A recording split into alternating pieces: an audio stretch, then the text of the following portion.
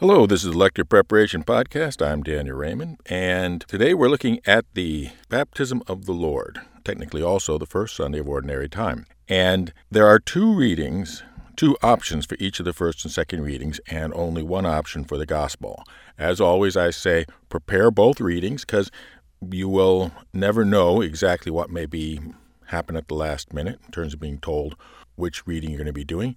And besides, the practice of preparing readings will improve you as a lector. The first choice for the first reading is from the book of the prophet Isaiah. And it starts with a very gentle and welcoming message about you who are thirsty, come to the water. You are hungry, come and eat. And it would be tempting, particularly if this was a much briefer version of the reading, if you're only doing, say, the first 5 or 6 verses of this chapter, which is Isaiah 55, to do this in a very gentle, welcoming, maternal kind of style. But right from the start, we're told, this is the Lord, and the reading ends with the Lord making bold proclamations. And so you should probably bring up in tone and intensity the first part, make it a little bit more commanding but still welcoming, but not so much soothing as telling people, come, because then you have less of a jarring change when you get into the latter part of the reading, which starts with, I will renew the covenant, the benefits assured to David. Now, because the Lord, in that point in time, is Isaiah, speaking as the Lord, is giving very serious, important, and very, very welcoming, but also strong statements. And so if you start with a slightly stronger tone, you won't have to make changes. Again, there are several places here where obvious pauses are called for. Each one of the couplets at the start, and again, these are couplets, all you are thirsty, come to the water, all who have no money, come receive grain and eat. So they should be done in a couplet style to bring forth that this, then that, then this, then that.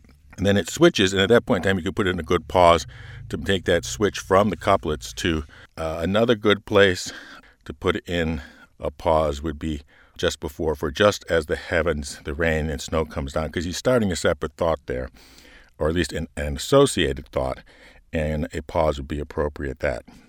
So let's take a look at it. A reading from the book of the prophet Isaiah. Thus says the Lord, all you who are thirsty, come to the water. You who have no money, come, receive grain and eat. Come, without paying and without cost. Drink wine and milk. Why spend your money for what is not bread, your wages for what fails to satisfy? Heed me, and you shall eat well. You shall delight in rich fare. Come to me heedfully. Listen, that you may have life. I will renew with you the everlasting covenant, the benefits assured to David, as I made him a witness to the peoples, a leader and commander of nations, so shall you summon a nation you knew not, and nations that knew you not shall run to you, because the Lord your God, the Holy One of Israel, who has glorified you. Seek the Lord while he may be found. Call him when he is near. Let the scoundrel forsake his ways, and the wicked man his thoughts. Let him turn to the Lord for mercy, to our God who is generous in forgiveness. For my thoughts are not your thoughts, nor are your ways my ways, says the Lord. As high as the heavens are above the earth, so high are my ways above your ways, and my thoughts above your thoughts. For just as from the heavens the rain and snow come down, and do not return there until they have watered the earth, making it fertile and fruitful, giving seed to the one who sows, and bread to the one who eats, so shall my word be that goes forth from my mouth. My word shall not return to me void, but shall do my will, achieving the end for which I sent it. The word of the Lord. The second option for the first reading is also from the book of Isaiah. This more is a direct reference to the messianic prophecy of Isaiah. Again, this is thus says the Lord, so you should do it with strength and conviction. rather than yourself trying to be as meek as is being described by the person. When Isaiah repeats, "I, the Lord, and thus says the Lord," it's an obvious cue to put in a pause and start again with a new breath, with a new idea. This is a much shorter reading, so it may very well be the one that your church will decide to go with, also because it has the more direct tie to the baptism of the Lord. A reading from the book of the prophet Isaiah. "Thus says the Lord, here is my servant, whom I uphold, my chosen one, with whom I am pleased, upon whom I have put my spirit. And he shall bring forth justice to the nations, not crying out, not shouting, not making his voice heard in the street. A bruised reed he shall not break, and a smoldering wick he shall not quench, until he establishes justice on the earth. The coastlands will wait for his teaching. I, the Lord, have called you for the victory of justice. I have grasped you by the hand. I formed you and set you as a covenant of the people, a light for the nations, to open the eyes of the blind, to bring out prisoners from confinement, and from the dungeon those who live in darkness." The word of the Lord.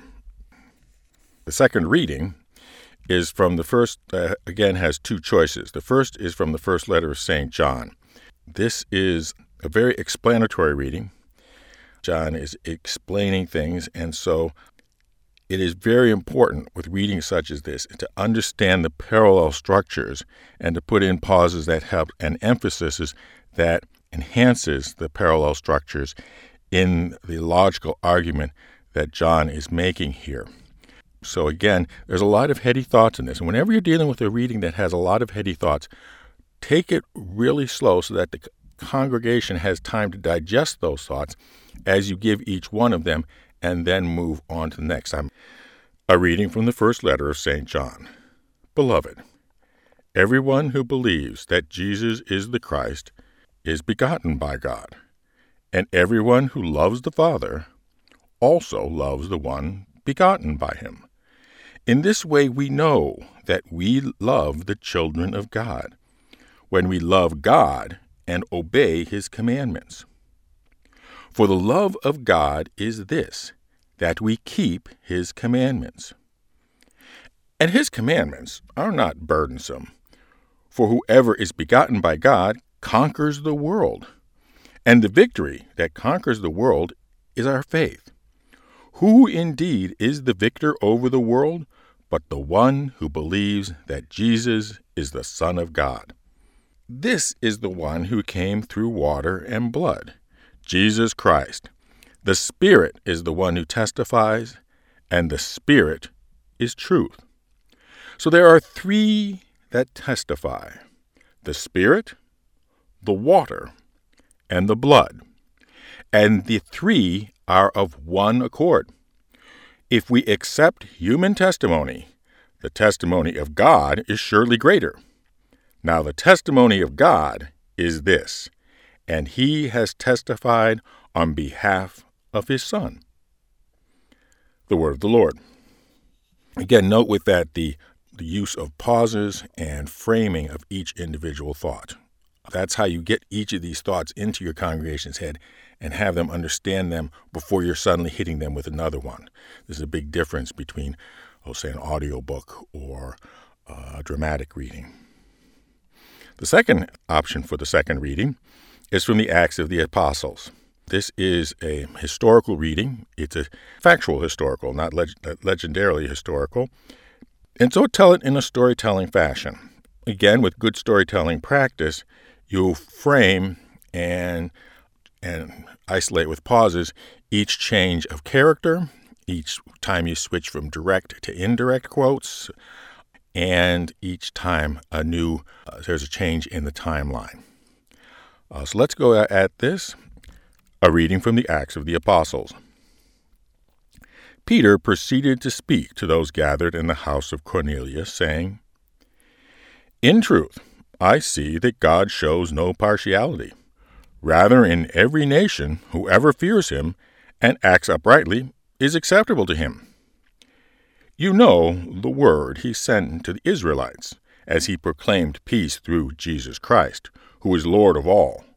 What happened in all over Judea, beginning in Galilee, after the baptism that John preached, how God anointed Jesus of Nazareth with the Holy Spirit and power.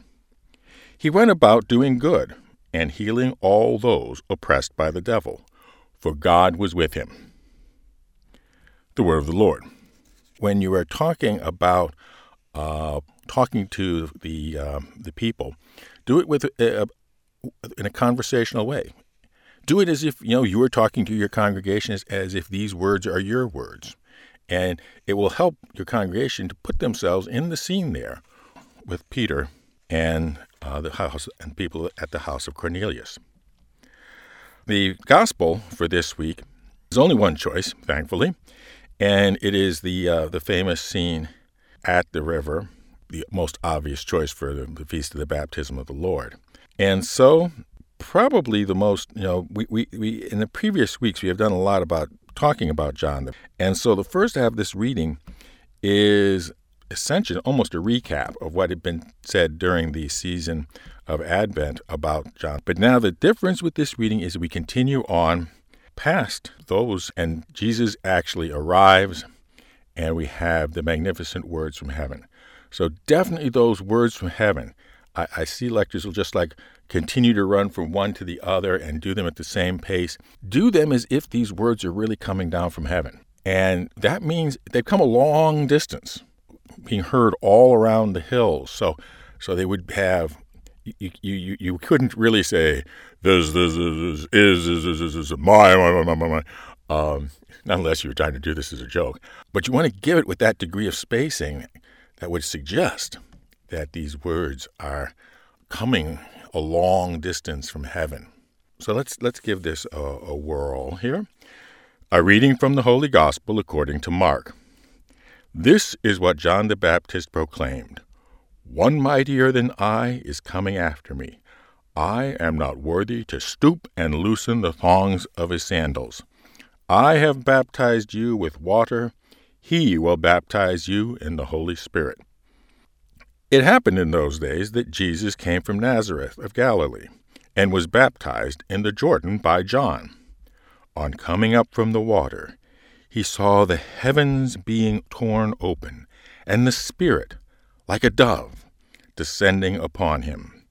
And a voice came from the heavens, "You are my beloved Son. With you I am well pleased." The Gospel of the Lord. Again, a very long pause you may have noticed I put between the preface about explaining John and then the start of the actual events. Again, it's a shift in time and a shift of focus, which deserves a long pause and then a restart in a slightly different tone. And again, you probably certainly noticed the difference in tone of the words coming down from heaven. Anyhow, have a blessed day. I'm sorry I was a little bit later than usual in posting this episode, Saturday before the Sunday. But things have been rather crazy here in Los Angeles and the whole nation. It's been quite a week, and one that hopefully we can find solace in these words of the gospel and the readings this week. Have a blessed day.